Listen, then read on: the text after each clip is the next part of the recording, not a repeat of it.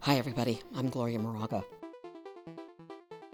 On February 25th, 2023, the New York Times posted this story.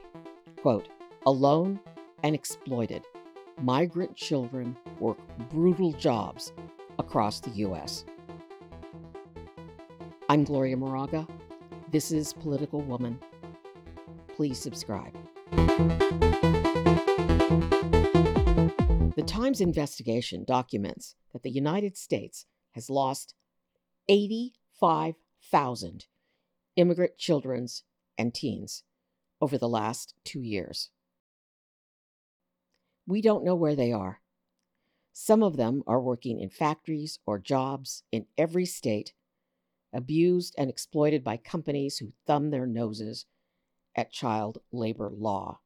This, according to the New York Times.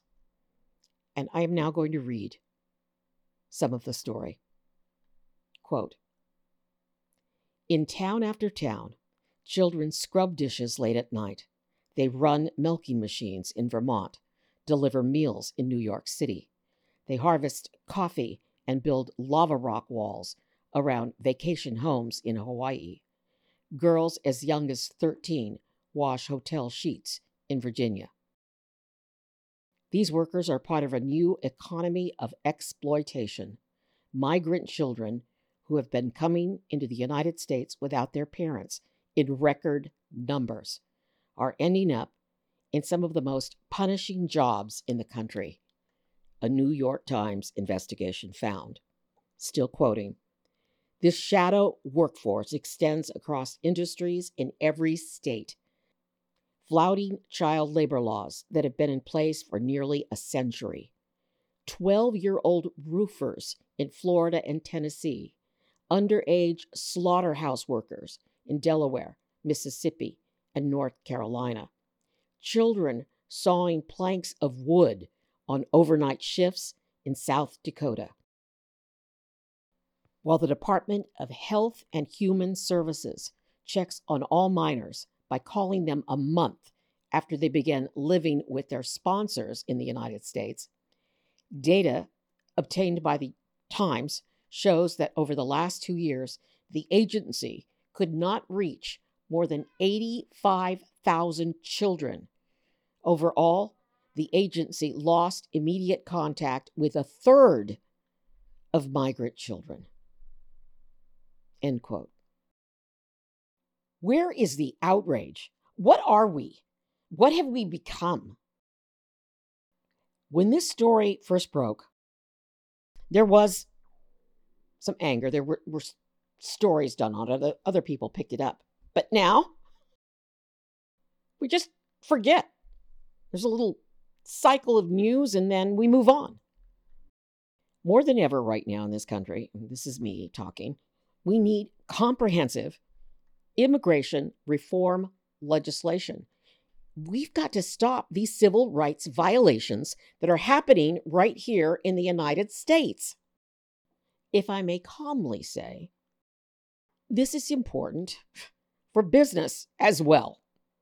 Manufacturers, farmers, ranchers, big business, we need a comprehensive guest worker program.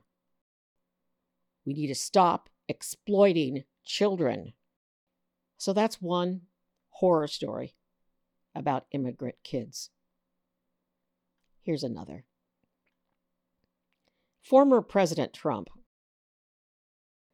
who was recently found responsible for sexual assault by a 6-man, 3-woman jury, said immigrants, and he said it all along, are ruining our country.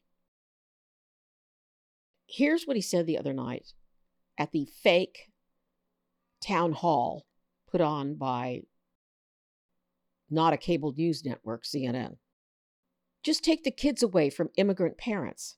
That'll keep them from coming here." You know, this is the same man who, before his career as a politician, allegedly wouldn't rent to Black people back in the 1970s. His company was sued twice by the Justice Department for discrimination.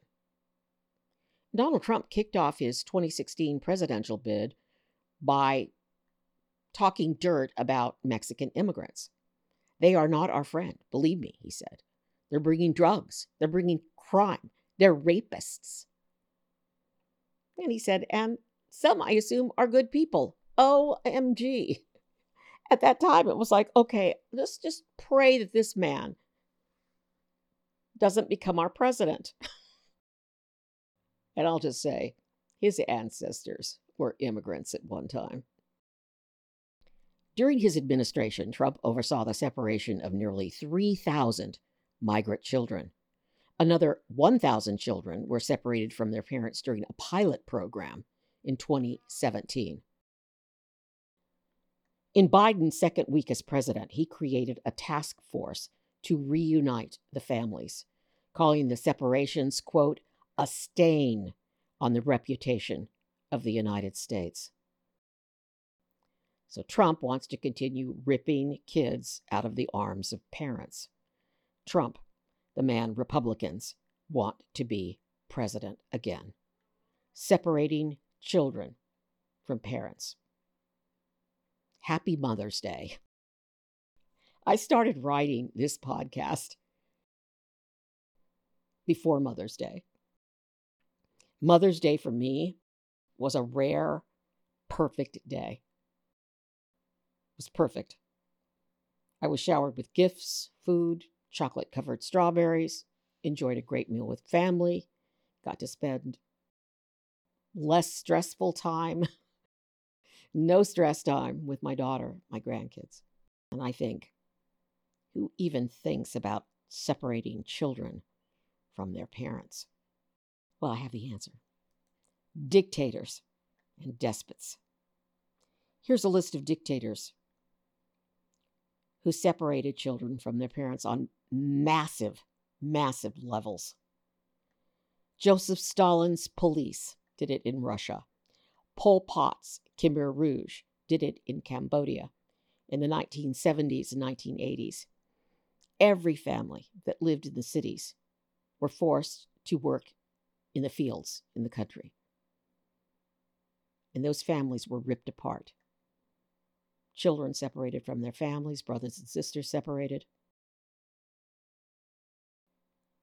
Spain's dictator, Francisco Franco, encouraged Catholic hospitals to steal babies from leftist families.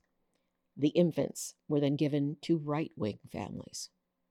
Saddam Hussein, the Iraqi dictator, expelled tens of thousands of Iraqis of Iranian heritage, many times keeping the children. And of course, Hitler, the killer of children, also separated children with blonde hair and blue eyes from families, and then those children were given to German families to be raised as Aryans. And add to that list, Donald Trump. This is nothing new in America. Trump didn't invent this here or in the world, but he's happy to bring it back. There are no statistics on how many slave families were separated in this country in the 1980s. At that time, women were forced to get pregnant, to bear children, so those children could be sold for money. Yeah. That's what it was. The slave trade was all about wealth and money. And Native American children. If selling slaves was about money, what was this about?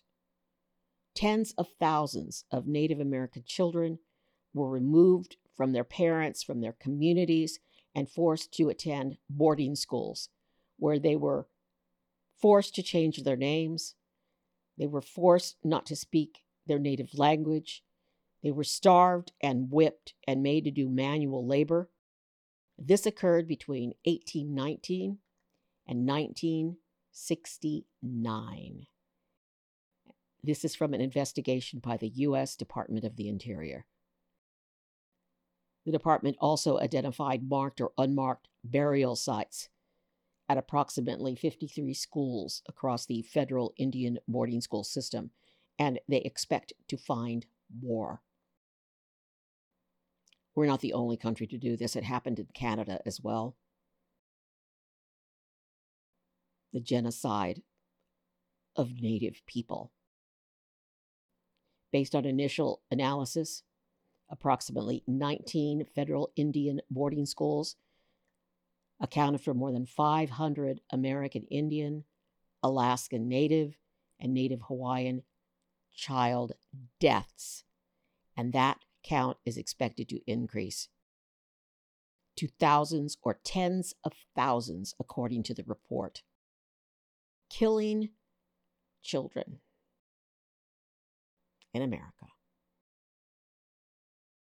Yeah, what happens when a country rips children out of the loving arms of parents?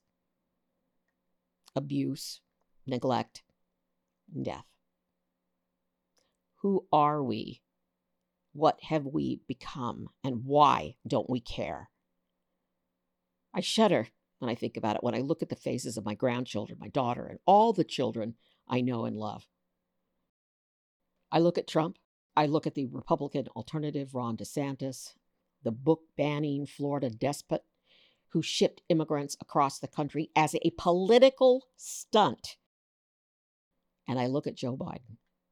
Biden, not perfect by any means, not perfect on immigration by any means, but Joe Biden is our best hope. Our best hope. Immigration policy in the United States, a mess. We need comprehensive immigration legislation. And that is why I'm voting for Joe Biden. I'm Gloria Moraga. I'm a political woman. Please vote. It's all about the issues, my friends. It's all about the issues. Please subscribe. Please share. I love you.